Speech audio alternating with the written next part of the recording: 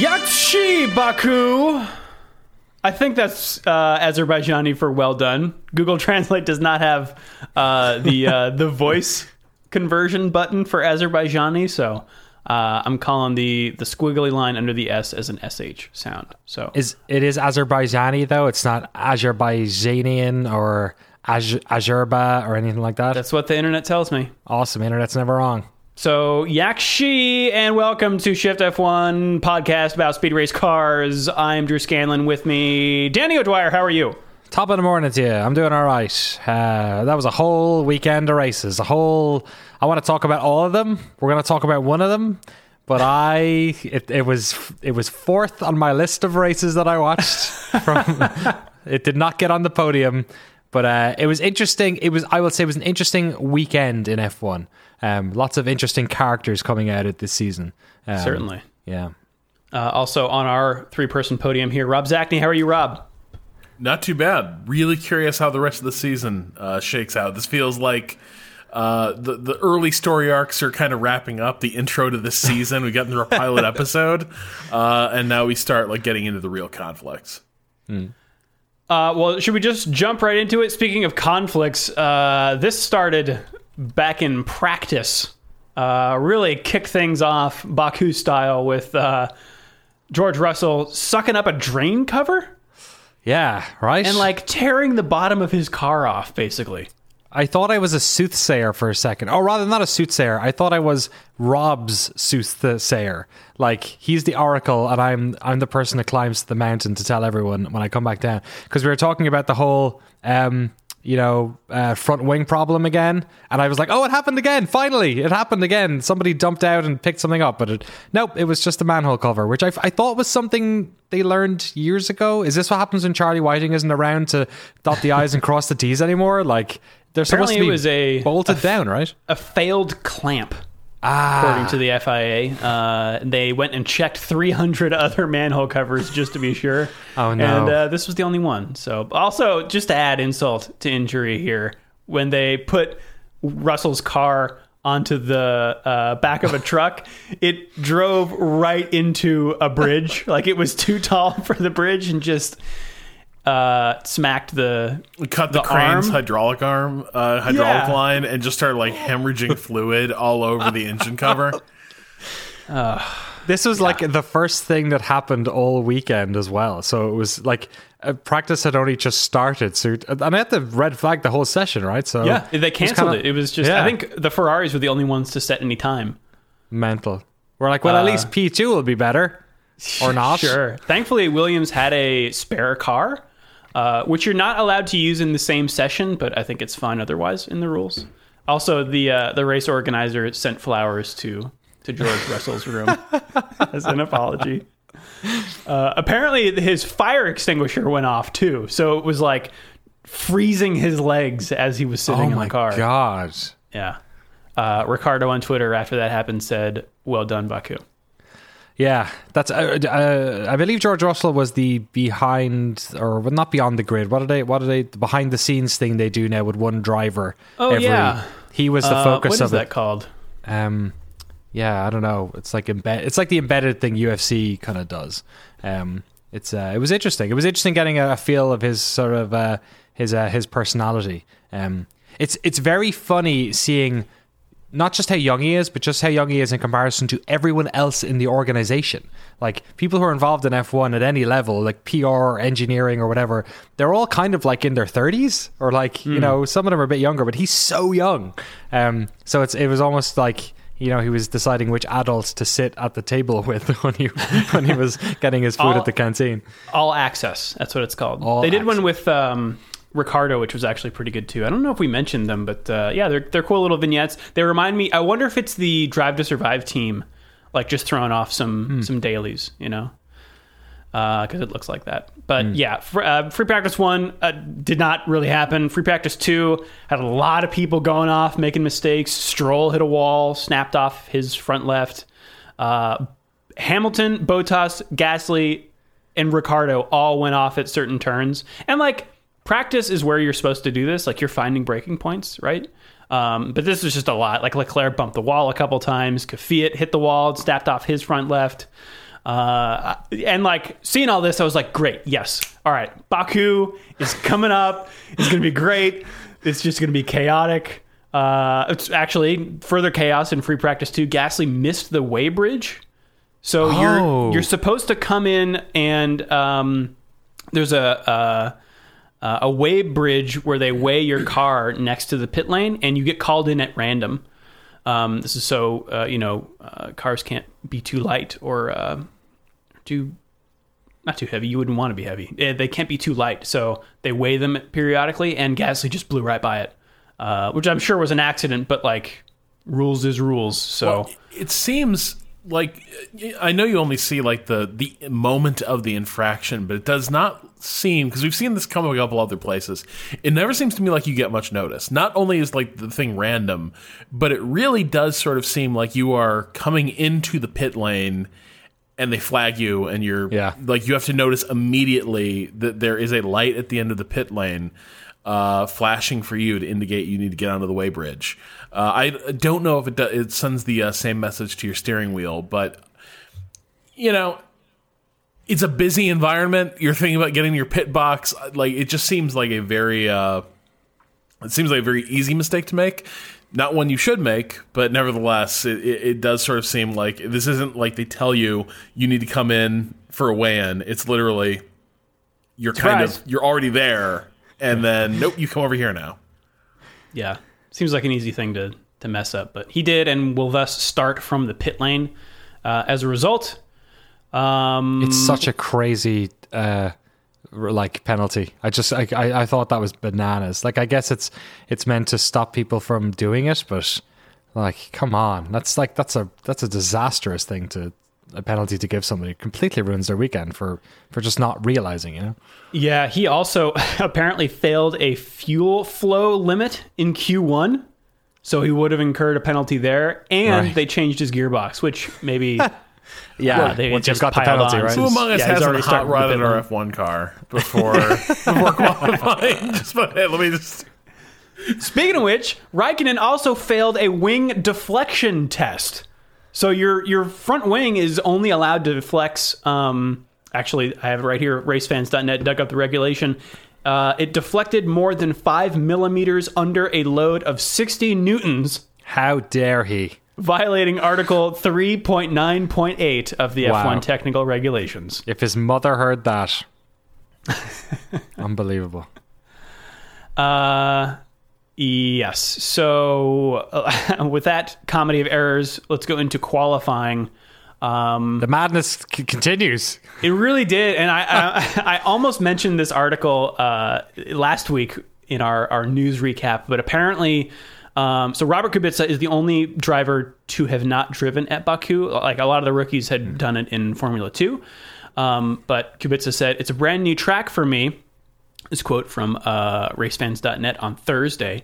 "I did a couple of laps in the simulator, but unfortunately our track in the simulator is not representative to what is reality." Oh my God. So apparently Williams' model of the Baku track is not great. They're just playing the Codemasters game. That's Williams'...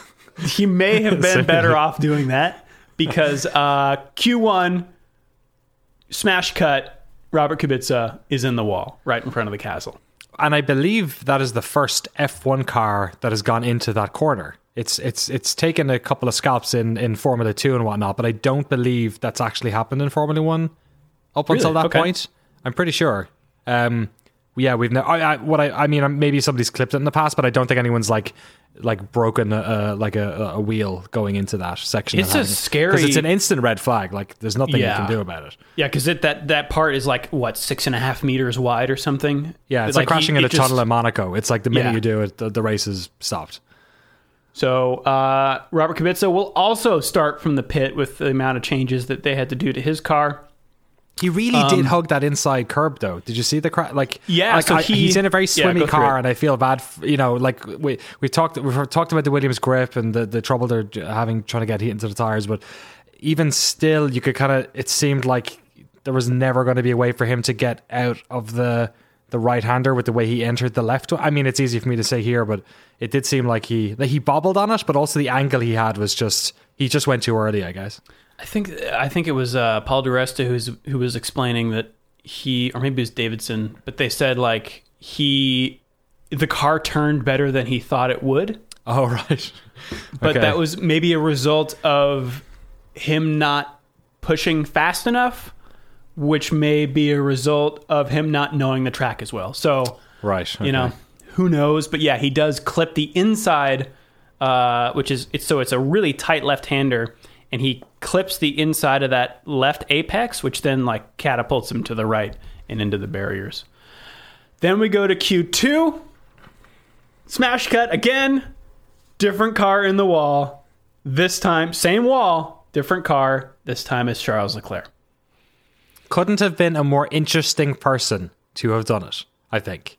Like Yeah. a lot of eyes on him. He's done well at this circuit. He knows it well. He's won it multiple times, I believe. I think he's gotten pole here and won it. I think maybe he didn't win that other race at F2 that year because of some infraction he got after the race or something. But he basically like crossed the finish line twice winning this circuit. He knows it so well. And also, we're all waiting to see that battle with him and Seb on a street circuit. Like let's see about it.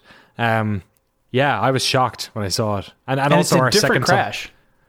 Different. Yeah, how did this one sort of? He locked it up. He kind of ate the side of it. Yeah. Yeah, he didn't touch the inside apex. He like locked it up, and instead of bailing, tried to make it, and then just went straight into the wall. And so heartbreaking hearing his reaction. Yeah, he's just like, I'm stupid. I'm stupid. I'm sorry. His confidence in the past like 2 or 3 races, it's just chipped away piece by piece. And You think so? I feel like it had like, I don't know if he's doubting himself necessarily or he's frustrated, but like crashing in qualifying is one of the worst things. Like you're right on the limit. Like it's all about you and the track when you're going for your qualifying lap. Like it's all about that, you know, it's the ultimate sort of like test of skill essentially for these drivers, and to do it and to crash that badly, to red flag a session is just, like in the car, the best, maybe the best or second best car on the track is I think that probably, you know, I think Catalonia will be a safer track for him in that respect. But yeah, I really felt for him when it happened, you know, because I felt like everyone was pulling for him to do well in quali at least. Yeah, for sure. To me, he seems like the guy that I think he has this sort of really kind of rare humility among F1 drivers that like, I think he's the kind of guy, at least he seems to me, to be able to accept, you know, responsibility for something like that. And in so doing kind of, you know, let it go a little bit. Like, yep, I messed up. Now it's time to buckle down and move on.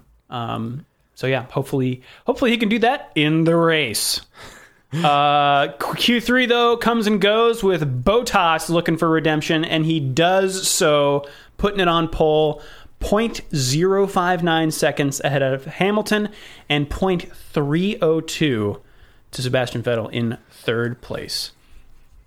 What do you say we run down the rest of the grid here? Max Verstappen in fourth. Sergio Perez, he really likes this circuit as well, starting fifth. He's the only guy going into this race who has gotten multiple podiums. Yeah, it's amazing. Anyone else in the field. He's the only person. Yeah, it's crazy.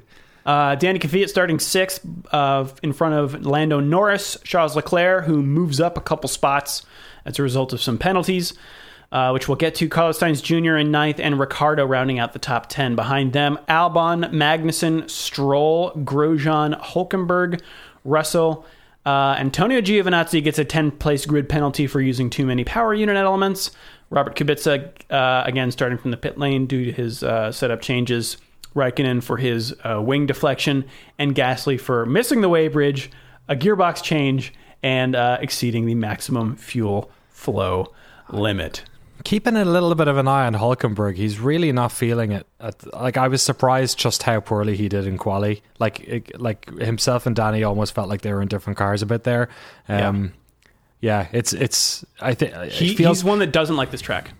Oh, really? Is it? Yeah, he doesn't do well here. Right. Yeah. For whatever reason. You want to take us through the start, Danny? Sure. I mean, I'm not. I always feel like the first turn in Baku and the second turn in Baku, I feel like every year we've had something go on the first couple of laps. I mean, that escape road at the end of the second turn got a lot of action all over the weekend. But as it happens, there wasn't all that much in terms of contact coming into the first half of the lap. Hamilton and Bottas was basically where everyone's eyes were. Hamilton got a wonderful start off the line, and to his credit, left a nice amount of space for Valtteri to fight back. It seemed pretty. He didn't close him off in any respect, even as Bottas sort of regained track position going into turn 2. He left space for Hamilton as well. I mean, you kind of have to on the inside of that corner, otherwise you're probably going to hurt yourself as well. But on the way onto that sort of the second DRS, or I guess technically the first DRS straight, the straight after turn 2, they were still neck and neck. Valtteri got ahead of him, protected.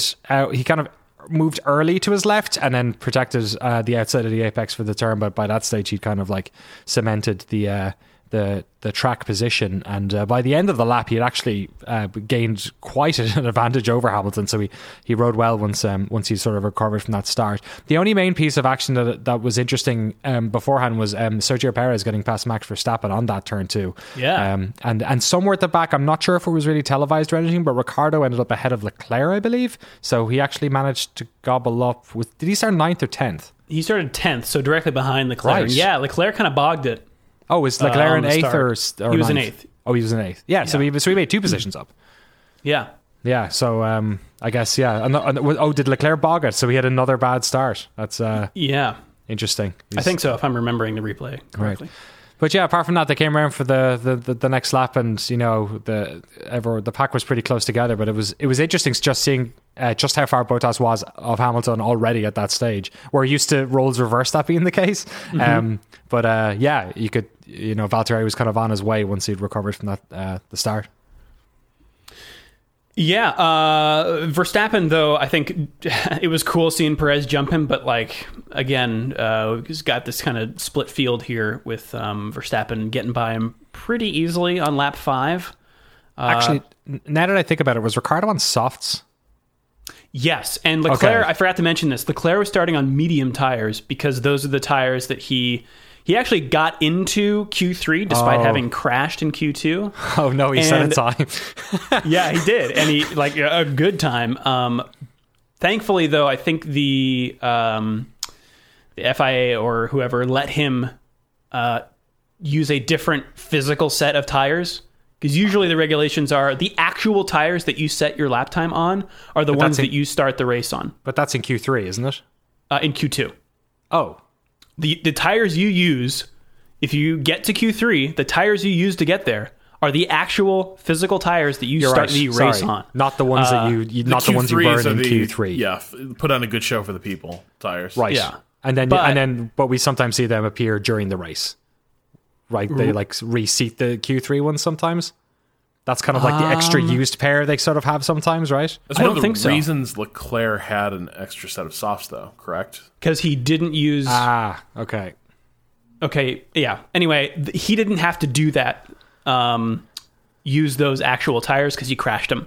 Right. So they let him use some new medium tires. Same compound, but different actual tires. But it seemed like a race, just going into it, that was going to be a one-stop with a medium and a soft. At least going into it, that's kind of... But then also, safety car madness usually at this track sort of makes that more of a possibility. So starting on the mediums, you're kind of hoping, at the end of the race, I'll get that back. Yeah, so they're thinking everybody else in the top 10 is starting on soft tires, and everyone's thinking that they'll start pitting around lap 14. Right. But yeah, Verstappen gets back the place that Perez took on lap 5th, or lap the 5th for 4th place. Raikkonen also, I think, was having problems with his new front wing and has to pit early. Didn't have that 68 newtons he was enjoying. Exactly. Leclerc makes up a lot of positions, though, even though he is on those medium tires. Apparently they are looking like the better tire for this race pretty early on. The soft may have a faster pace, but it looks like only for a few laps. There's a faster cliff apparently on those tires, whereas the mediums are slower to begin with, but last for much longer. The word on the softs was they were graining weirdly and really easily in these temperatures. I think that was one of the other issues with them, is that not only did their sweet spot not last for long, but just in terms of the character of their wear. The mediums stayed good for a while and fell off very gradually and predictably, whereas these softs were apparently, at least on a lot of cars, wearing ungracefully in a way that you do not want a tire to wear. The track was also, like, we're used to seeing the big change over the weekend, but it was a different track when it came to race day. I'm sure the FP2 races had a massive effect on that. It's just it's so funny how seeing the races where there aren't the Formula 2 races where they don't happen, but you get that extra amount of rubber that's put on by all these cars, especially with the amount of safety cars they had. I wonder if that extended it again, because they're timed races, right? So like, I wonder if that was if that improved it or not. Yeah, they were also talking about the difference between like sun and shade here was pretty drastic, and again, you got the wind coming off the Caspian Sea, so a lot of environmental things to consider. Leclerc blows by Verstappen on lap 10 for 4th place. Gasly also moving up quick from the pit lane. He's up to 7th place by lap 11, although 2 people by that point had already pitted ahead. Pit stops start happening around lap 10 or so. Which is early. Which is way early than people thought they were going to do.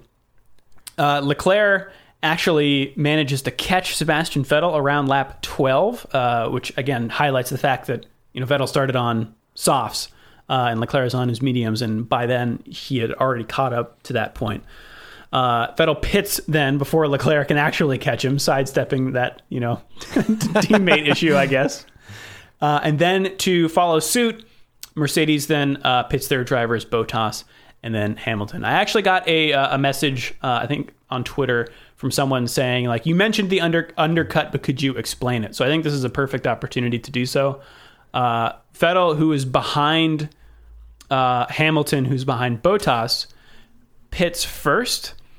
And if he puts on new tires, especially these mediums, which are working pretty well, he could potentially, on those new fast tires, go much faster than Bottas and Hamilton are going. So even though he is physically on track behind those guys, they've still got to pit. So if he is making up time on them, when they pit, they might come out behind him if he goes faster for longer. So what you want to do to prevent that is to pit right after Vettel, so that he doesn't make up time on you. That's covering for the undercut. Everybody got that? Got it.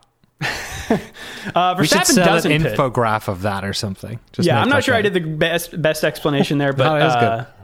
I'm sure there are YouTube videos. Verstappen does not pit. He is going longer, and I think pits around lap 15. And they actually talked to Christian Horner about the tires and stuff, and he calls Leclerc's pit stop at lap 35. Oh, really? Yeah, which does end up happening.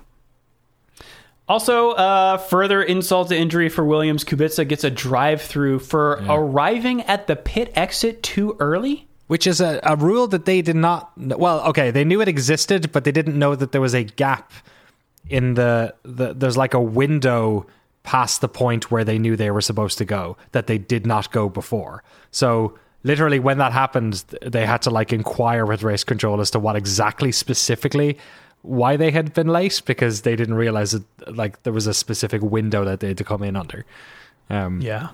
Which is such a that's embarrassing. It's like when you get caught for speeding in the pit lane, but like when you don't know it was a rule, that must sting twice as bad. That must look just like egg on your face. I think it's a new rule too. Oh, really? Which is real rough. Yeah. Let's see. Just handing out penalties for policy infractions this weekend. I know. Yeah, cracking down. Lap 30, Bottas, who has pitted, catches Leclerc, who has not yet pitted, and is in first place. Which is interesting because you think that maybe Leclerc can back Bottas into Hamilton, who is a second and a half behind Bottas. or maybe back Hamilton into Vettel, who's 3.5 seconds back from Hamilton. But that doesn't really happen. Bottas gets by Leclerc and retakes the lead, and Hamilton gets by a lap later. I still don't know what Ferrari were doing. Like in the race, in the fog of war, I didn't understand why they weren't bringing him in. I still don't think I understand why. Was it the safety car thing? They were just like, meh, meh. Was it Ferrari indecision that Rob was talking about for the past couple of weeks all over again? Yeah. Like, I think, like, genuinely, like, I was watching that, and it surprised me in the sense that it was an obviously poor call they were making, and they were hanging out Leclerc to dry. But it made perfect sense with the track record Ferrari is assembling of being unable to, like, make important calls with a live race. I also can't help but wonder, Leclerc's strategy had really worked out well, like incredibly well, to the point where he goes on to softs. So like if they pull him in before he becomes like just a sitting duck out there for the Ferraris, because they did not have to work, like not the Ferraris, the Mercedes. The Mercedes drivers did not have to work hard to pass him. Like he had given up so much pace by the time they caught up to him that he could not defend at all. And the thing I'm wondering about was screwing up his race strategy a way to duck having to decide who you were aiming to put higher in the placement at the end of the race. Like could he, because if they had pitted him earlier and now he is coming out on softs, arguably like supposedly the higher performing tire, and suddenly he emerges like say right behind Seb.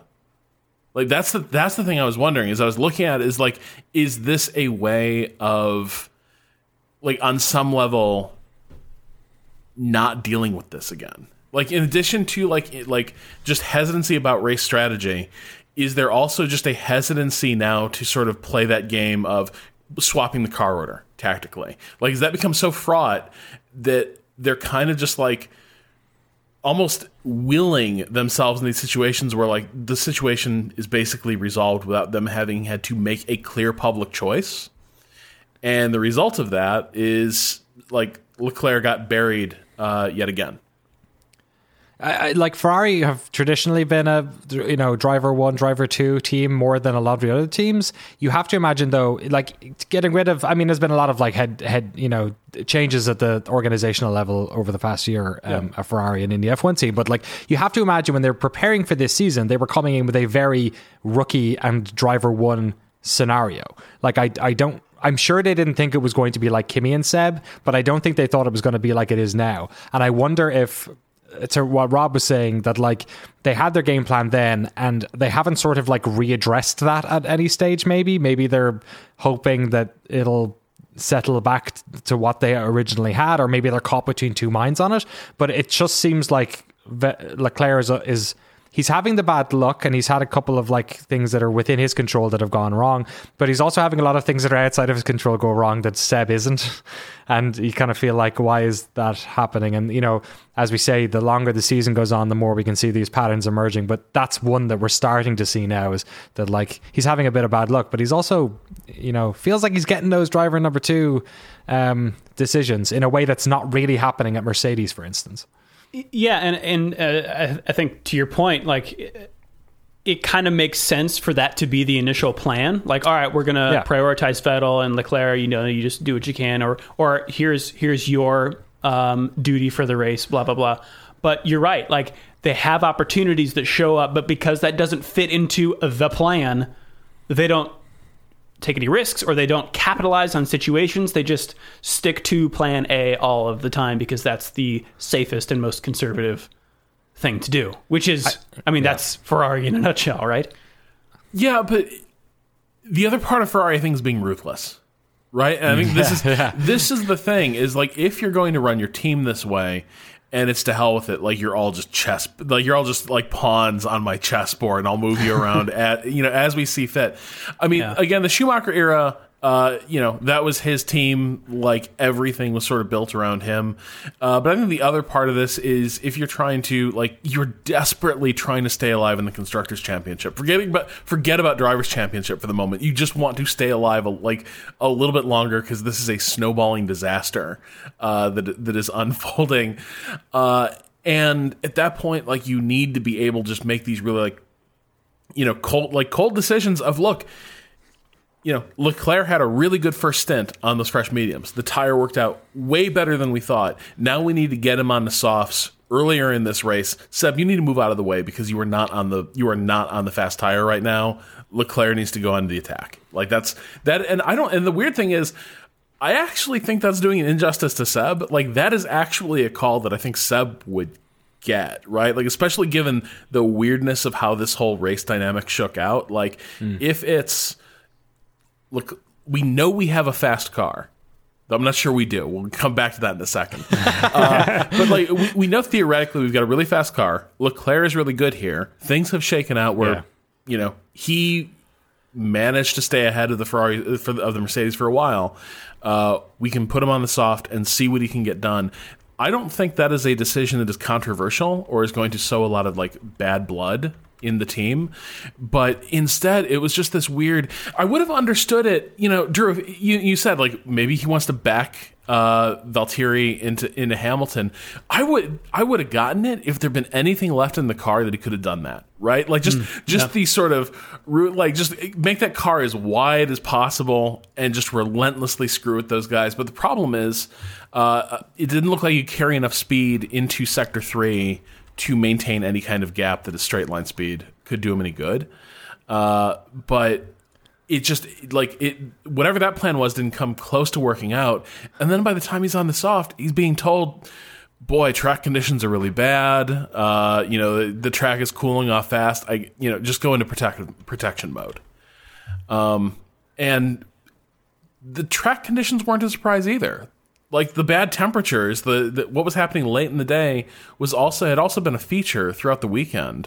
So it also shouldn't have been a surprise to them that, like, damn, like, he's come out on the soft and there's not a lot in that tire right now. And if you'd done it like a half dozen laps earlier, maybe. I don't know. It's just it's a weird decision. They're getting a lot of bad breaks, but I think they're also making a fair bit of their own bad luck. I did raise one thing there I want to ask you guys. I kept hearing this weekend people talking about, we know Ferrari has the best car, the better car. Do we? Yeah. How is that conventional wisdom? Yeah, I was actually sort of wanting to ask you about that as well, because I didn't see it at any stage over the weekend. It was hard in practice because it was ridiculous. Practice was weird and track conditions were strange and everyone was swimming and there was a bunch of crashes and stuff. But, like, it never felt that way. It felt like they were to pace, perhaps. Like, it didn't feel like last year, but at no stage did Baku feel like a track that Ferrari had an edge on at all. I just wanted to point out the most thumbs up comment on the qualifying highlights for Formula One YouTube channel. Roses are red, violets are blue. Ferrari are fastest, Mercedes 1-2. Hey, man, if you want poetry about F1, you wait till the email section this week. we got some good stuff coming. But I don't know. It just baffles me, this idea that, like, Ferrari's squandering their moment as like, where they have the best car, the better car. Because if we're drawing that conclusion from things Mercedes are saying publicly, they lie all the time. Like, Hamilton always thinks things are going terribly until he just winds up at the top of the podium and he's like, damn, I really didn't think we had it this weekend. Really had it. It's like Rocky. It's like Rocky never thinks he's going to win. Like, it's just, it's a weird thing. My partner said it's sort of a New England Patriots thing where, like, Mercedes is so good, right, but what they feed off of is this idea of you can't rest. You're always being underestimated. You're always outgunned. You just got to, like, scrap it out. And yeah. Is that why people think Mercedes is really struggling to keep pace with the Ferrari? If that were the case, these qualifyings would be going different, if not the race. Yeah. Yeah. All right. Well, continuing misfortune, we cut suddenly to Danny Kvyat and Daniel Ricciardo. Oh boy. Off the road into one of the escape areas, And we get a replay where Ricciardo dives down the inside and locks up and has to bail, and that kind of causes Kvyat to have to bail too. Like neither of them makes the turn, but no damage. But then Ricciardo hits the reverse button and just plows right into Kvyat's floor. In a Danny Kvyat, Daniel Ricciardo crash, I never thought I would see a scenario where Ricciardo looked like the amateur driver and Kvyat was actually really smart. I could not believe how when he dove down the inside, it seemed like a very optimistic overtaking strategy. And Kvyat, to his credit, it kind of reminded me of, do you remember when Massa crashed in Canada and Seb somehow saw him coming on the left mirror and turned in and just straightened up for a second while he flew past? Danny, in the same respect, I mean, he's obviously going to be looking in that way when he's turning in, but he straightened out, and there was nothing he could do. He had to straighten out to not have Ricciardo hit him, and then he was kind of stuck where he was. But then it was, I think in the moment, Ricciardo was so flustered with what he had done that he said himself, he never looked in his mirror. Yeah, he said, sorry, I didn't see him. And then that was during the race. We didn't hear it, but that's in the radio replay on F1's YouTube channel. But after the race, he said, it was my mistake, and I'm sorry to the team and to Daniel. It was a bit of urgency on my behalf, and I didn't think straight for a few seconds, so I have to take that one on the chin. He earns a 3-place grid penalty for the next race, Ricciardo does, and 2 penalty points on his license. And both of them have to retire from this race. Did Ricciardo go out the exit? Because Kvyat, his back of his car was shagged, but did he drive back to the pits, or did they both get any escape? I think they both drove back to the pits. Okay, yeah, because it was very interesting to see the cars both stricken, but both able to essentially do 80% of the lap again. But it was so unfortunate because, again, Kvyat retires, doesn't finish another Baku. He's never finished in Azerbaijan. But this one was not his fault at all. I felt bad for him. Okay. Finally, Leclerc does pit, lap 35, just when Horner said they would, and comes out behind Gasly, just barely.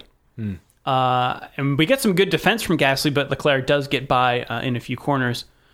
I think, let's see, he's 20 seconds to Verstappen. So even if they had pitted him a little bit earlier, he still would have had a lot of ways to go. But I think you're right. If they would have pitted him many laps earlier, things could have looked a lot different. Unfortunately for Gasly, though, he does retire a few laps later. Or they wouldn't have put him out behind Gasly. Yeah, well, which is that's not what you true. want. The minute you have fresh tires on, the last thing you want to be doing is fighting for position. Right. And not Gasly, just another bungle. You know what I mean? Was that surely that wasn't the window? That was laps by earlier. 0.4 seconds, right? And they did a fairly good pit stop, but couldn't you have done that a lap earlier and not lost that time? Well, whatever. All right, too much. Gasly retires with a drive shaft failure, which brings out the virtual safety car, we've seen the virtual safety car, I think, already this season, right? I don't know if we have this season. Maybe that was a F2 race, but anyway, virtual safety car, no physical safety car comes out, and usually when the real safety car comes out, everybody stacks up behind that car so they can slow everybody down, but instead the virtual safety car it shows up on their dash, reduce speed, and they have this took me a while to figure out when they first announced this thing, because I thought it would physically restrict how fast the car could go, kind of like a Formula E thing. But instead they have, and you can see this when they're racing or qualifying, they get updates about how they're doing on the lap every 100 feet or so. It's their delta between them and the car ahead, right? Yes, or their delta between how they did on the last lap or something. They have to, so I think, I'm not sure, are they mandated to maintain the interval, or I know they have to reduce their lap time. So their lap time has to be 40% higher than it was on the under race pace. I think that was so reduce speed by 40%, which means you need to be actually lapping 40% higher over where higher you were time, on the slower. So you're monitoring that. I'm not sure you also then have, as long as you do that, I think you're good. So if somebody else screws up and they're like, whoa, I better slow down, they go like 60% higher, I think they just lost that time. It's not on you to maintain. But it's not as easy as a speed limit though. Like you have in the pit lane. It's an actual driver awareness. lap delta. But what I couldn't wrap my head around was that like they actually do have basically a real time indication on their dash of what their delta should be. So that's what they're looking at. No one broke any rules here under safety car, I don't think, or virtual safety car.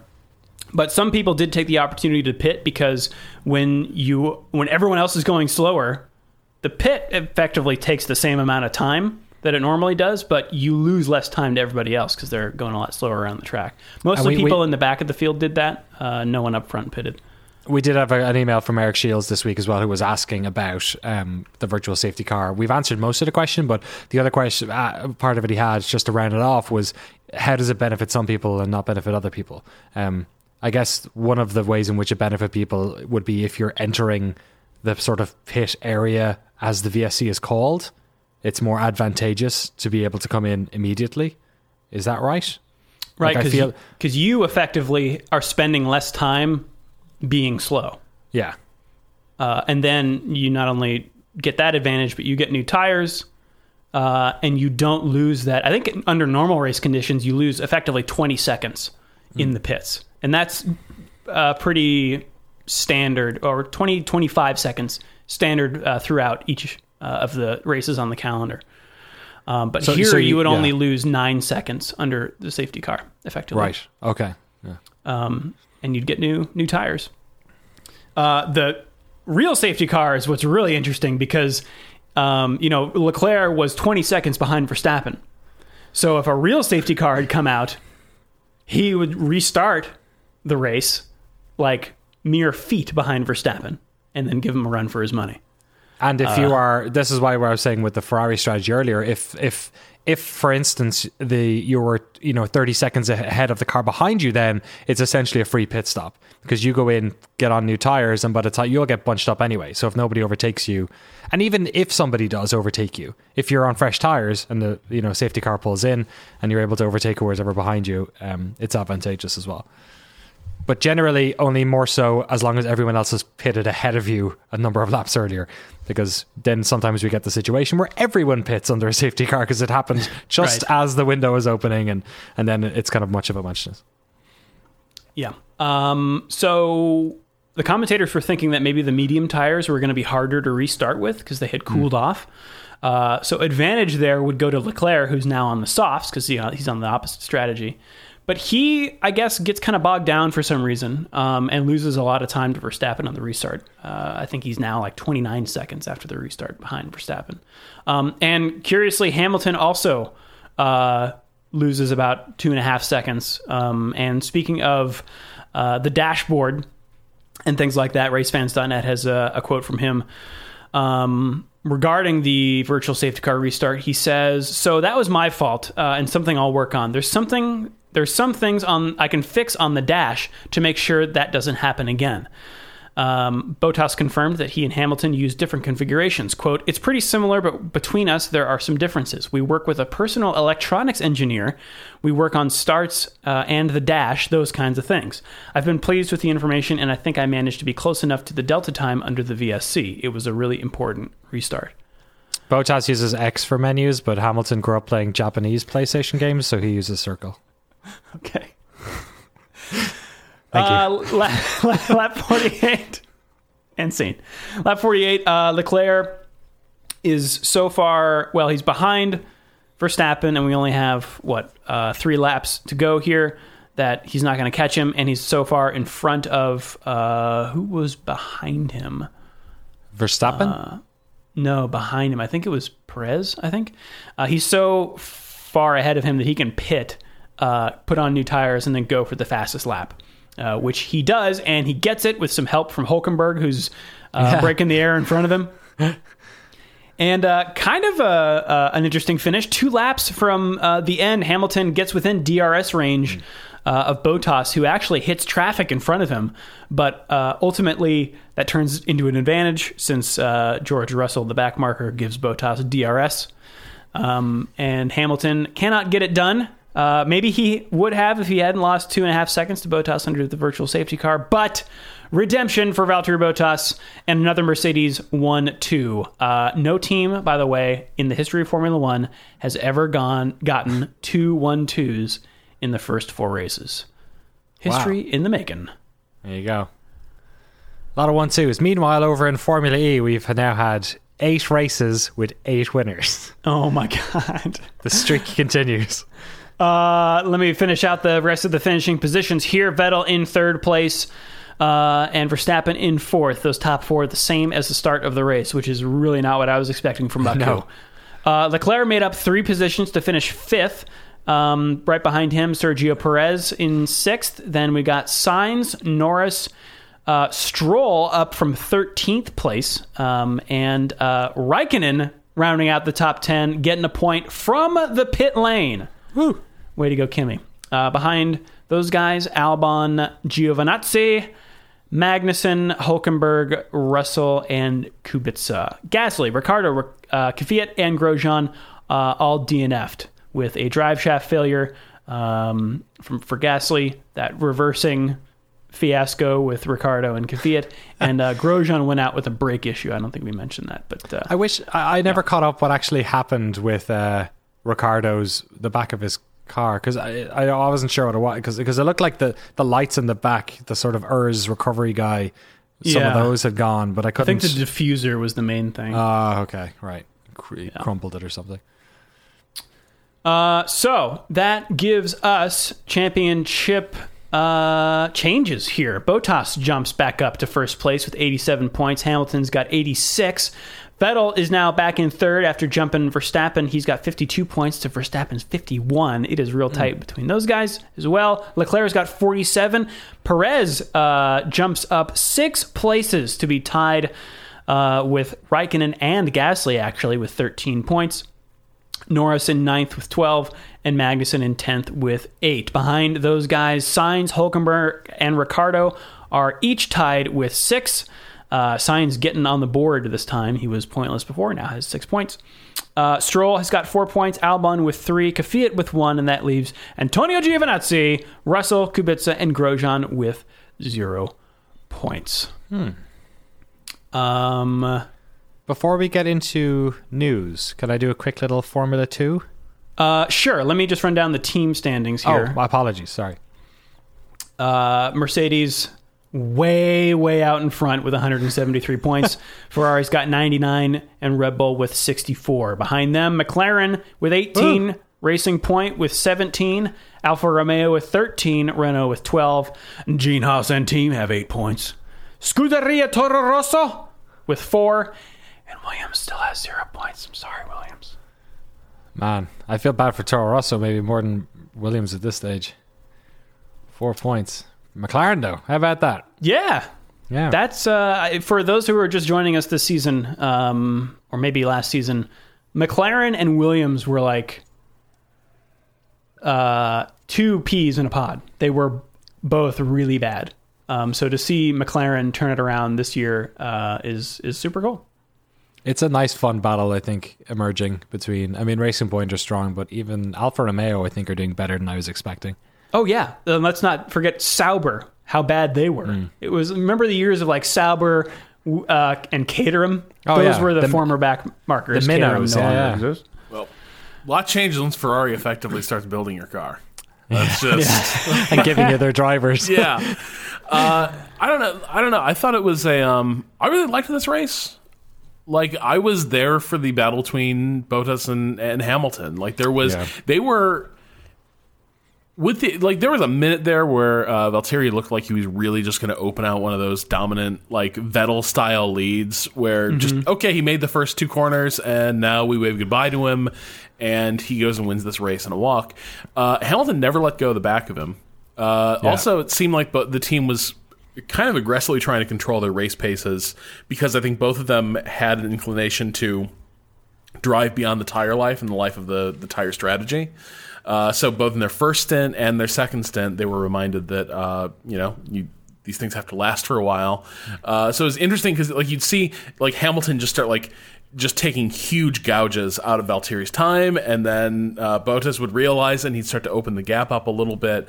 But those last half dozen laps where Hamilton is just closing in on Bottas again, like just relentlessly, getting closer and closer. It was pretty tense and dramatic, and I was really curious. Did you guys watch the after the interview in the winner's circle? They all go upstairs into the green room, whatever it is. Yeah. Did you guys watch that sequence? I usually do, but this time I had baby duties, so I had to run away. What happened? I did, yeah. Oh, cool. Drew, did you find the energy weird in that room compared to? Yeah. Okay. I wouldn't have been surprised if you told me that Bottas's dog ran away or something before the race. He just seemed kind of bummed out instead of just super pumped. It was strange. Well, he and Hamilton didn't exchange a word. And then there's a moment where Valtteri slams a bottle of water on the table. We're definitely reading tea leaves here, Danny. But if you watch this thing live, it's weird. Like you compare Bottas after Australia, is obviously overflowing, just savoring in the moment. It is such a redemptive moment for him. It's such an important moment. Here he is entirely reserved. He's not engaging with Hamilton at all. Seb walks into the room, also seems to feel like the energy is weird and tries to strike up a conversation. It's just not really happening.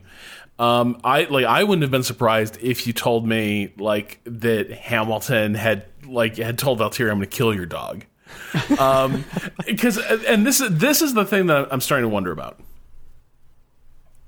Hamilton has never had a good relationship with a teammate who he viewed as an actual threat for position or the championship. When there is a championship on the line, Hamilton's record as a teammate is really bad. And that doesn't same as Seb. Yeah, pretty much. There's only room for one. And if I think there's a championship in the offing, I will do whatever it takes. We are not friends. We are not teammates. I'm going to do whatever it takes to get there. And I think that was so intense that you will never convince me that's not why Rosberg left the sport after winning a championship. Right. You will never convince me that Nico Rosberg did not, having reached the pinnacle of his profession, realize that retiring would be better than doing that again. Alonso's career trajectory was altered by his encounter with Hamilton as a teammate. I think Hamilton got along with Jenson Button because I think Jenson Button was okay just going along for a while. You know what I mean? If you were in a championship contending car, Jenson Button didn't really give a shit. He'd be fine. He was going to be fine with that. And I mean, the 1 year Jensen was in contention at the end, there was also 3 other drivers outside of their team who were in contention up until that final race. So it wasn't as if it was a 2-horse race at any stage during that season. So I look at this and I do kind of wonder if this was the race where I don't know, Hamilton sort of put Valtteri on notice that look, it's on. We're going to be using live ammo from here on out. And he said after he regretted being too friendly with him in the first 2 corners. What does that mean if not next time I'm going to go Senna on your ass and that's. And I think for Valtteri you have this moment too. Valtteri ostensibly wanted this. He wants to be a great driver. He wants to be having that season where he's at the forefront. His career's never been he has to be all on 100% perfect every time, right? At Williams, that is you have to perform well at Williams, but that's not the standard. That's not the pressure you're under. If you're against Hamilton, you are fighting the Terminator. This is the thing. Valtteri led that race from beginning to end, but Hamilton was always there up until the very end. If Valtteri bobbles one corner, he loses that race. And the weird thing is Hamilton lives there. He can do that. Rosberg's talked about this. He doesn't make those mistakes. He's good in every single stage. Valtteri's having a career year. It is taking everything within him, and he's eking out these wins against Hamilton. I mean, Rosberg was the same way. Yeah. I can't imagine. Like by the skin of his teeth, he won that championship.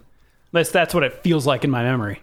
Yeah. And it's funny having this conversation now, because I remember having an exchange with Rob, I think it was maybe 3 weeks ago, where I was saying like, oh, is this the new Hamilton? Is this, because he's always so generous in press conferences about Valtteri, even when Valtteri did things wrong or whatever, he was apologizing on his behalf, or he was like supporting him and doing all this sort of stuff. And then Rob was saying like, well, we'll have to see, well, like, do the gloves come off when they start to have, you know, when it starts to be big boy time, when it's not just, you know, my little brother doing well and I'm trying to support him, but I'm the big brother, you know what I mean?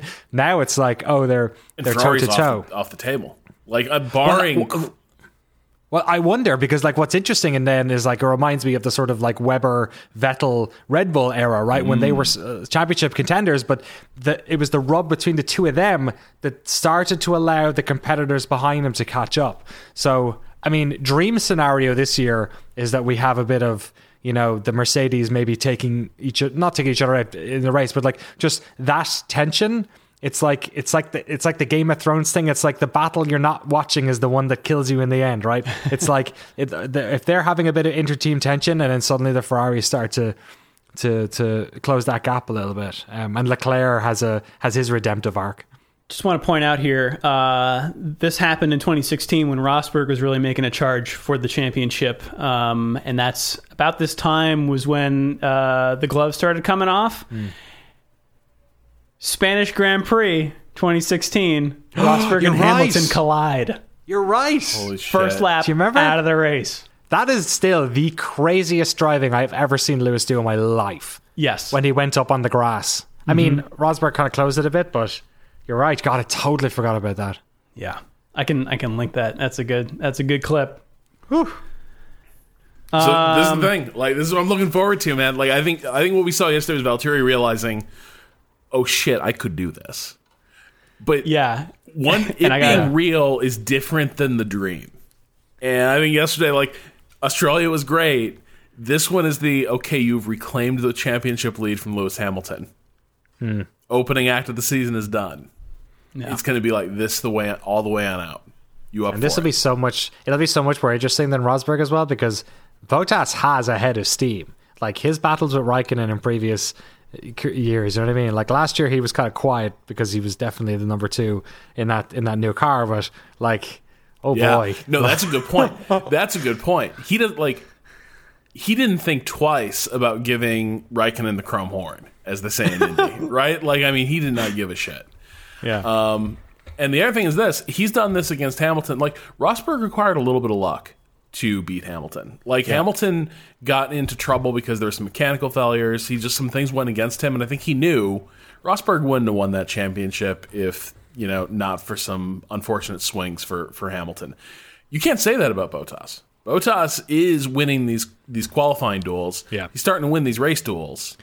We're not seeing that gap. We're not seeing Hamilton winning a race by 30 seconds. We're not seeing anyone winning a race by 30 seconds this year. That's what's so cool about it. Yeah.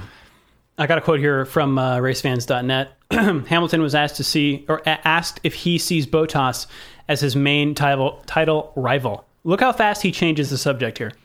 Hamilton says, no, it's far too early to say one person is the title rival.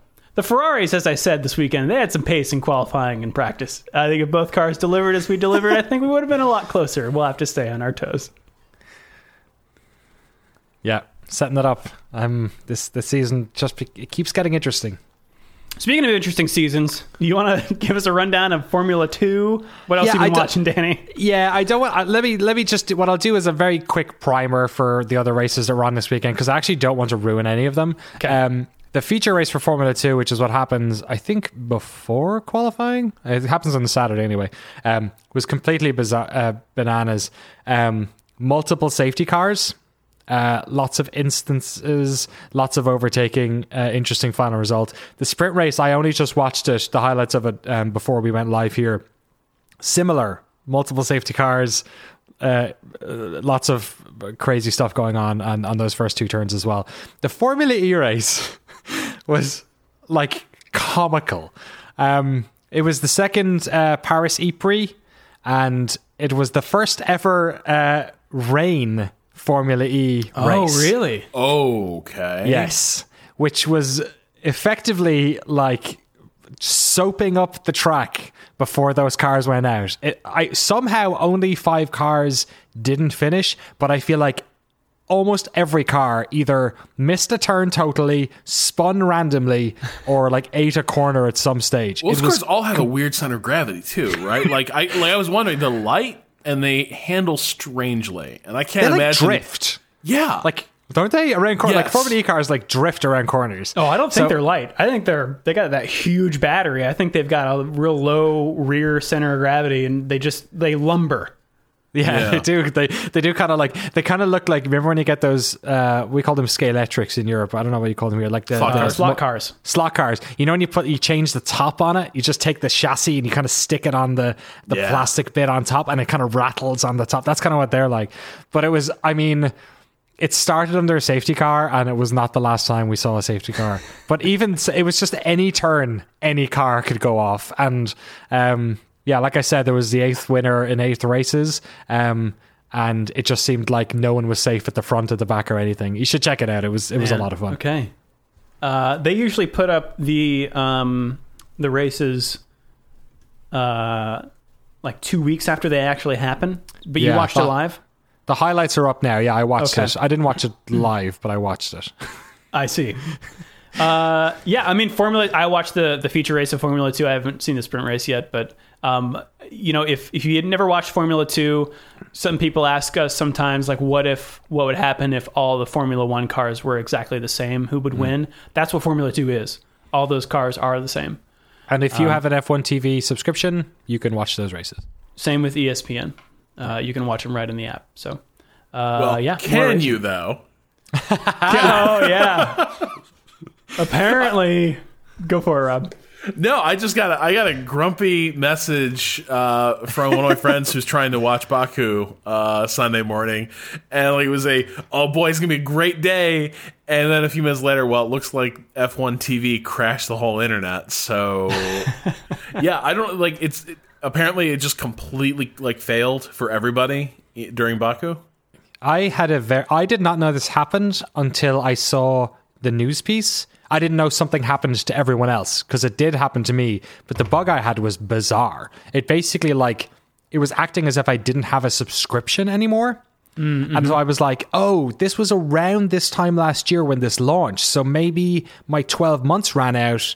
Like if I signed up, right before the race, maybe my 12 months clicked off, because it was about lap 5, it just kicked me off. But I guess I wasn't that, but I've subsequently re-upped on my subscription, which I don't know if, because it's not actually over for another 3 or 4 weeks, I think. So hopefully I haven't been I didn't just pay for an extra month for no reason, but it was crazy. I couldn't get logged back. I logged back in multiple browsers. I resubscribed to see if that would help. Nothing seemed to work. So yeah, thankfully I found other means of watching the race, but it was bananas. Yeah, I mean, this is, and I don't recommend this, but this is why I have backups. This is why I still have a TV subscription that gets me the ESPN app. Right. I would or a tab open with F1 streams on Reddit. Racefans.net has a quote here from F1 TV. We are very sorry for the problems you have experienced with F1 TV today. We are still actively investigating the issue and will be refunding a proportion of subscriptions for those impacted over the coming days. Racefans says that users will be contacted via email for details of how to receive their refunds. So watch your inbox, Danny. Yeah, will do. Oh boy. Speaking, we didn't finish off the standings here in fantasy, our fantasy league. Just check the show notes for how to join that. We got, I think, 1,400 people in there right now. Yeah. I am in 451st place. Which I think moved me. I think I'm way up because that's a big jump.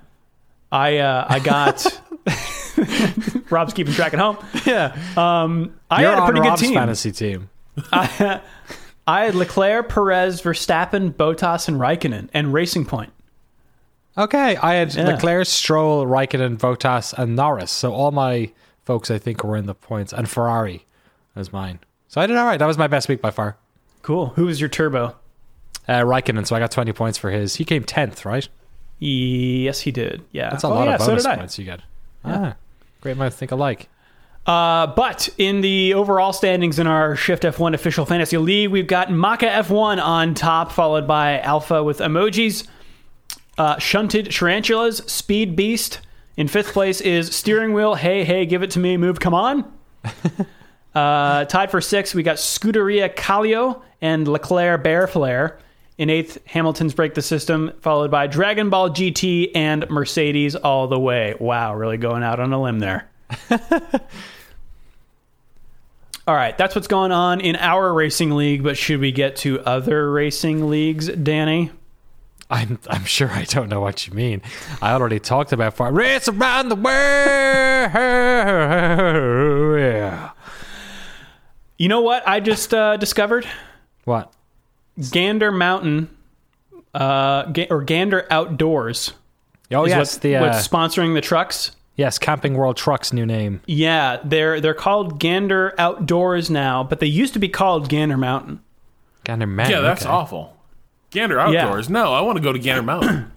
Yeah, exactly. That's where the rugged men live. So are they like shit? People who are like, like people are going to rivers are like, they just sell mountain stuff. They're like, God damn it, we need to be more general. And I think that fits way better into Gander Mountain Trucks. So I'm going to go with that. Okay. They're at the Dover International Speedway for the JEGS 200. JEGS. How are we spelling JEGS? JEGS. It appears to be an acronym. I don't know. If you want to research that one, Danny. Supercars are in Barbagallo Raceway in Narrabeen, Western Australia, which that's just a lot of Australian sounding words there for the Pertec Perth Super Night Race, which is cool. JEGS is a maybe only online retailer. I'm not sure, but they are a retailer of jeggings, car parts and accessories. Damn. Yeah. Hopefully you can get your JEGS jeggings. W Series kicks off this weekend in Hockenheim, supporting DTM.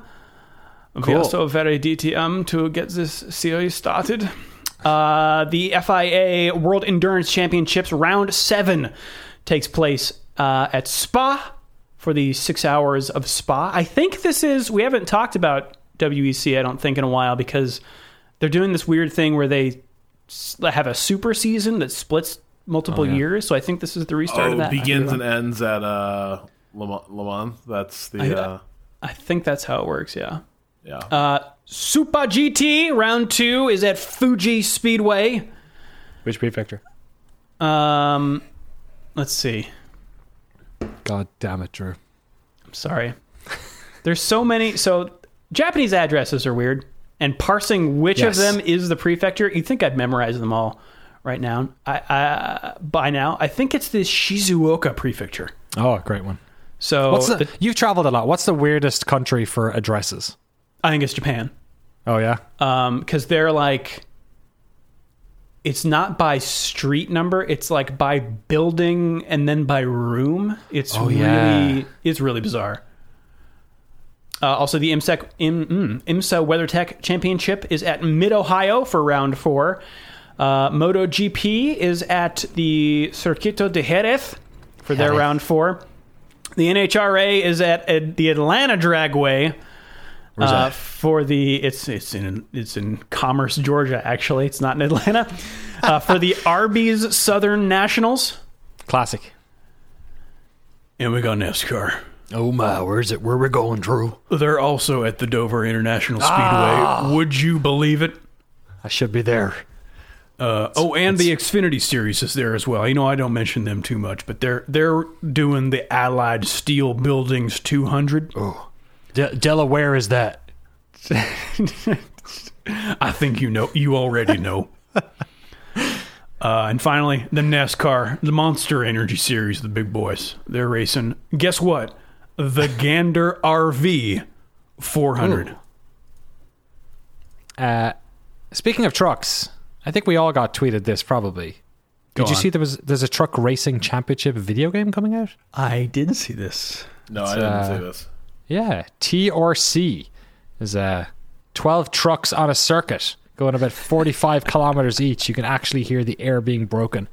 Yeah, it's not. What? I don't like think, a sonic boom? Yeah, I don't know if it's not a Camping World truck thing. No, they're like semi trucks. Yeah, they're not pickups. These are like, they're hauling lumber when they're not on the track on the weekend. So check that one out. It's coming out July, around the time of the F1 game is, I guess. Fantastic. Well, speaking of fun links, should we take it to emails, Danny?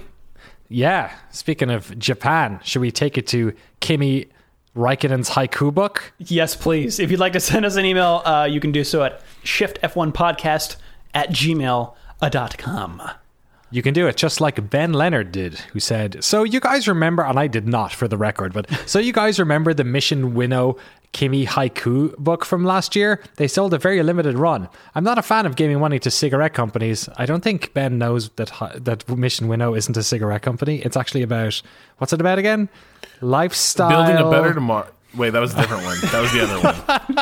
It's about using innovation every Android to solve company. problems. Yeah, by something winnowing. like that. But he said, so I didn't It's really about constantly improving and evolving. That's what their website Of course, yeah, through imbibing smoke. Didn't really try and buy one, but a few months later, motorsport.com did a short reprint, and the proceeds going towards the Grand Prix Trust, a non-commercial charitable organization. So I bought one, and when it finally came, I had a good laugh reading all the amazing haikus our beloved Kimi wrote. I thought I'd send a few pics of my favorites. So I have a few pics here. Thank you very much for sending them in. We've one here called Radio Silent. Okay. Quiet radio, very obvious things, is not necessary. Am I reading this the right way? Is that how you do it? I think so. Yeah. Okay. There's a bunch here, so I'm going to ask you guys to choose which one. There's one called Helmets Are Special, and there's one called Phones. Phones. Always on silent. I don't like when it rings and people are calling. I think he broke the rules of haiku there, maybe a little bit. And then the last one here I'm going to go for is... actually, no. Here's a vote between asphalt and minding opinions. Oh, come on. Minding opinions. Okay. Motivation to race. Nobody knows what I think, apart from myself. Which might be the most Kimi Raikkonen thing I've ever heard. Yeah, so I guess you can't pick that one up, but... I'm gonna read one more. This one's been printed sideways, which is why I'm craning my neck like this, gentleman. Normal, this one's called. If we all feel normal, then all my friends are also not normal. Whoa. Kimi Raikkonen. It's Master. it's like a lemon. Just layers. Is that what a lemon is like? A notably layered fruit, the lemon. Next email comes in from Gracie Langa. All about Rich Energy. I got a couple of these, actually.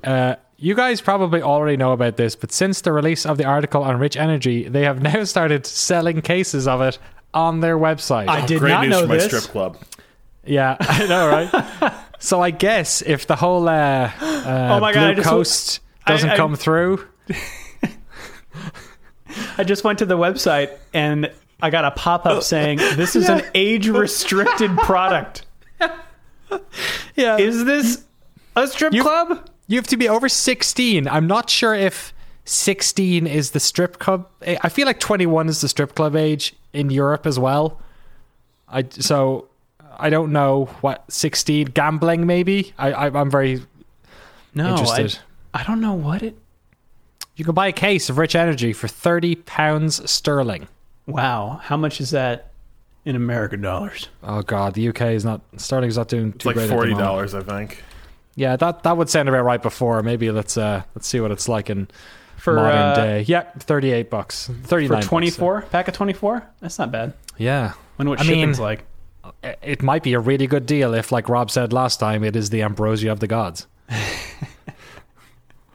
Who knows? I mean, maybe this could just be our new life. We discovered that just only the best brands back F1 teams, and everyone is just out there living among the winnows, and we're up here living like gods. Does it make sense to skip to email number 4 then? Yeah, actually, you read my mind. Juan Portela sends in an email with the title "Weird Sponsors."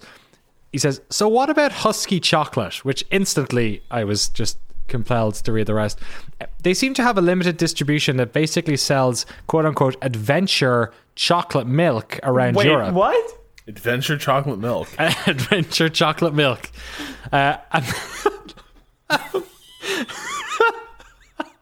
And they sell hot chocolate mix to restaurants and hotels. I guess I found a ski resort in Vermont that has a Husky chocolate hot cocoa machine in their cafeteria.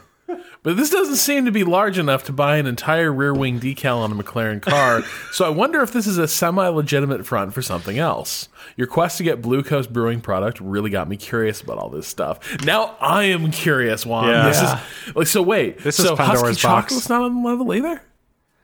Adventure chocolate milk can't be a thing. That's not real. Not sustainable. You can't. That's not a business. You do not run an F1 team off of adventure chocolate milk.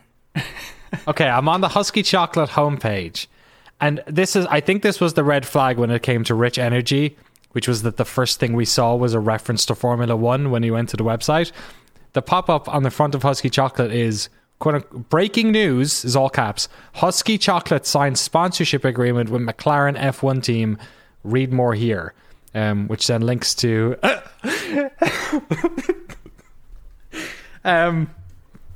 which then links to a fantastic picture, which I think might be the I'm gonna try and link it to you. It might be the picture we use for the thumbnail this week, I think. Drew, have you seen it? If you go to, I'll send it in the link to you guys. It's pretty good. Is Carlos Sainz Holy asking shit. me, please, sir? I'd like some more. Yep. This is like a gritty HBO show. Like, this is Husky Chocolates the night of. It also It's kind so of looks a little bit adventurous. like it's been photoshopped onto the cup. I might be wrong. Yeah, they just It's gave a him weird a red color. cup. Yeah. Yeah. Here's a quote from Zach Brown, Chief Executive Officer of McLaren Racing. "We're pleased to have Husky Chocolate on board with our team and support the company and their ambitious plans by introducing them to our global sport. I look forward to enjoying a drink together at track and sharing our God. adventure with our new partners." Oh my god. Boy. Yeah. I wonder, all right, so is it because we've never heard of any of these brands, and is it because they don't advertise? This is their advertising budget? As we've sort of talked about last week, it does seem like a kind of wayward advertising policy to go for the elephant and then not bother with any sort of, to really, I don't know, going for hitting the fences on this one. I guess like Rich Energy is like trying to use this as a springboard, right? If we believe everything that he says. I'm on Linus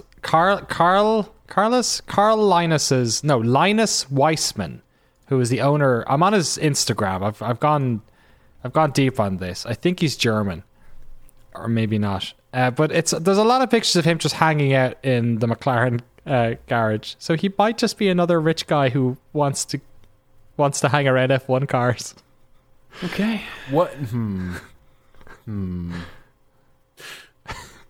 Ingredients.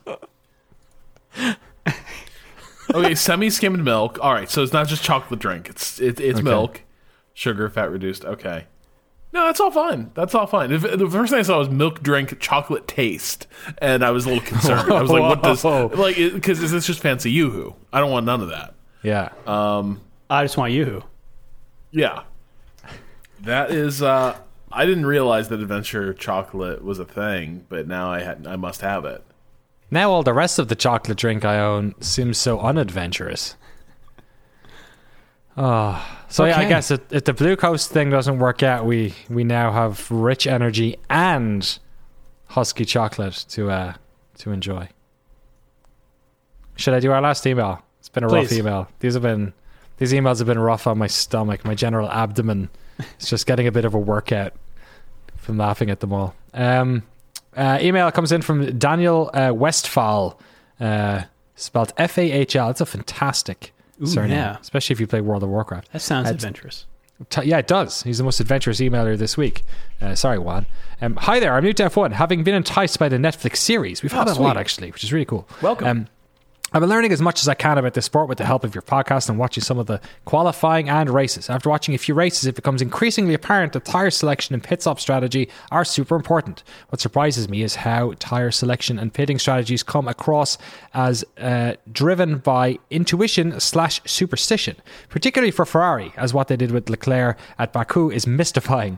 I would expect that these teams would be using machine learning capabilities to optimize these choices. You could feed a data model with your historical information about track and air temps, tyre life, compound, car tuning, competitor strats, and ultimately outcomes. And the computer could look at this complicated multi-dimensional model and suggest an optimal strategy. Perhaps even more powerful would be the ability to use cloud computing to rerun the model a quarter of way through the race when you know your position and the opposing team's opening strategies in terms of tyre selection. Do you know if any such technology is employed by these teams? Is it regulated by a government body? So we've talked a bit about the remote teams in F1, which are regulated in some capacity, which is that a lot of the larger... I mean, every team has... maybe not every team, actually. I'm not sure if Haas has, for instance, but most of the teams, a lot of the big teams have big departments at their headquarters that are running... I'm not sure if it's models, but they're doing some sort of analytical simulations to figure out optimal strategy, and then they're phoning that stuff into the pit wall, which is then sort of making the call on the track based on that data and also based on other elements that are going on, like their own strategy. The rooms look like mission control at NASA or something. They're crazy, and it's not just like a phone call. It's like they don't even run across the regular internet. I think it's like a special internet just for this kind of stuff because they're sending gigs of data back and forth. But you're right. I think teams are only allowed, I think, like 60 personnel at the track, and I think in even more limited number, like in the garage and on the pit wall. So that's limited. Yeah. And I think they're planning on limiting the number of people at a remote site as well, but I don't know if those regulations have come up yet. I thought that came in last year. Oh, really? Okay. That was one of the regulations that they put something on. Sorry, Rob. So I think there's a couple things that this email, like, there are limitations to how far you can go with this. First of all, I don't think these teams understand the Pirelli tires as well as they would like. I think Pirelli is handing them things that they do. Do you remember the underplayed element of Ferrari's like most dominant era under Schumacher was that they had such a close relationship with Bridgestone to the point that other teams were getting pissed. That like Bridgestone is providing to multiple teams, but Bridgestone only had technical reps and like a data center working out of the back of the Ferrari pit lane. Like that was like literally a thing that Bridgestone's like technical team and researchers were basically sharing office space with Ferrari. And this is one of the reasons that people started going with Michelin, because it was clear that Bridgestone was favoring Ferrari. Ferrari had the best understanding of tire wear and strategy because of that relationship that nobody else could compete with. And all that kind of goes away once like Michelin, Bridgestone, all this kind of gets blown away. Pirelli is sort of brought in, and they're kind of team agnostic. And as I think, I don't know who it was saying this, but you know they're really kind of focusing on the top three teams. But even then, because of regulations for about how the tires can be constructed, and the fact that I don't think they work as closely with the individual teams that Bridgestone did, I think both Pirelli, from the standpoint of developing new tires every year, and then the teams are both flying with a little less information about how a tire is going to perform than you might guess. And so I think there's a lot of like Baku's a really interesting case. They're changeable conditions. You have what portions of the track are getting light. What is the air temperature? There's a lot of variables here that you wouldn't have known to account for. And then there is the element of other teams are making decisions that are changing the running order and physical placement of cars on the track that you do not have time to run that back to the sim team and have them crunch it and then get the right answer back to you. And so once again, despite all that data, I don't think so. Like think about it. If you're in the pit window and somebody goes for an undercut, you have 1 minute and 40 seconds to figure out if you're going to answer that.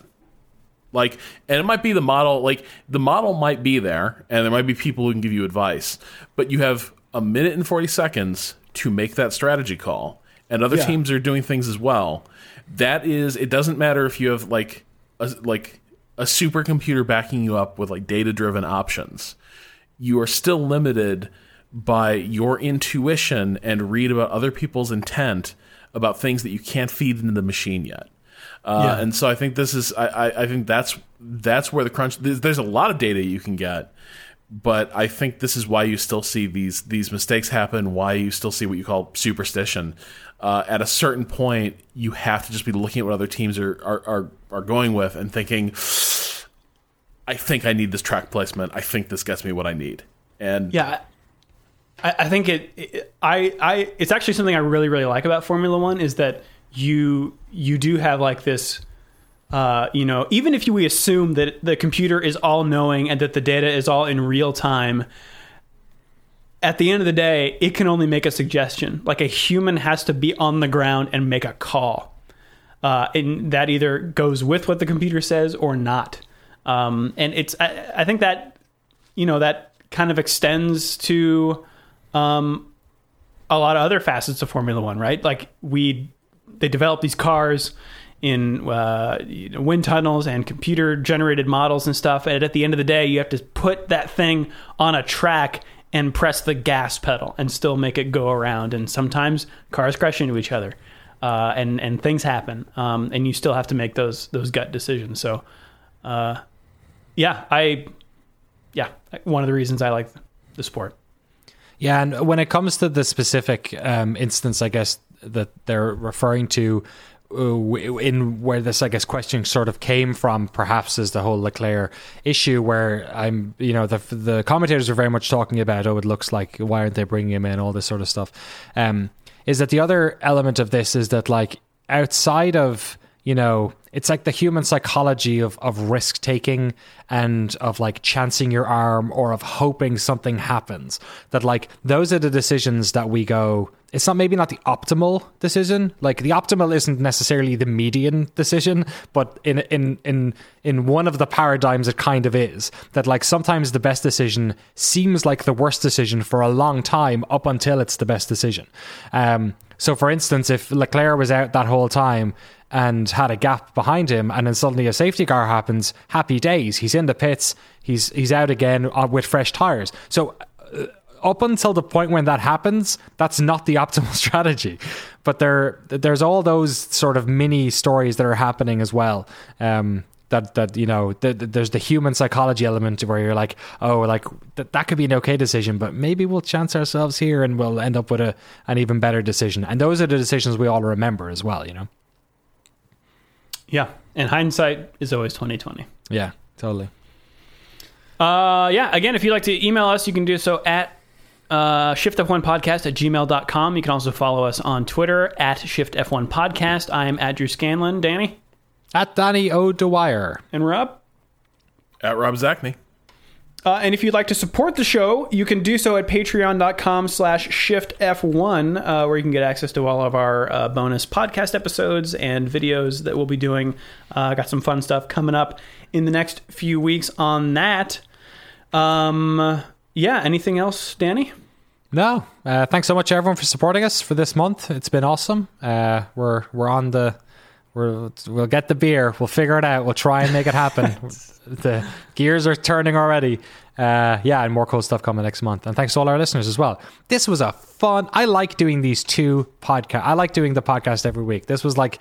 We got to really talk about stuff in this one. We weren't just like, trying to cram a whole bunch of stuff into one podcast. So this is fun. I'm looking forward to the rest of the season. And Rob? Same. Rob, you're doing your live stream, right? So this weekend, this week actually, over at Waypoint, we're doing our half of it is a 36-hour charity marathon stream, and then our mod team is taking over the next 36 hours. So from noon Thursday to noon Sunday, over on twitch.tv/Waypoint, we're going to be running a charity stream for the Trans Lifeline. Awesome. Which raises money for a crisis call center for trans people in danger, and also provides support with dealing with legal documentation services, things of that nature, as well as trans people who are currently incarcerated and dealing with issues in the prison system. So that is what we're going to be raising money for. And again, we'll be kicking it off on at noon on Thursday on twitch.tv/waypoint. Nice. Awesome. What kind of stuff are you going to be doing? Playing video games, hanging out. Yeah, okay. Austin and I are trying to dust off our XCOM save. All that good stuff. Cool. Well, a lot of stuff to watch this weekend then in lieu of Formula One. But until next week, we will... I reversed it. I reversed it into Danny Cafiat. Have a good race weekend, everyone. And we will see you all next week. Neil.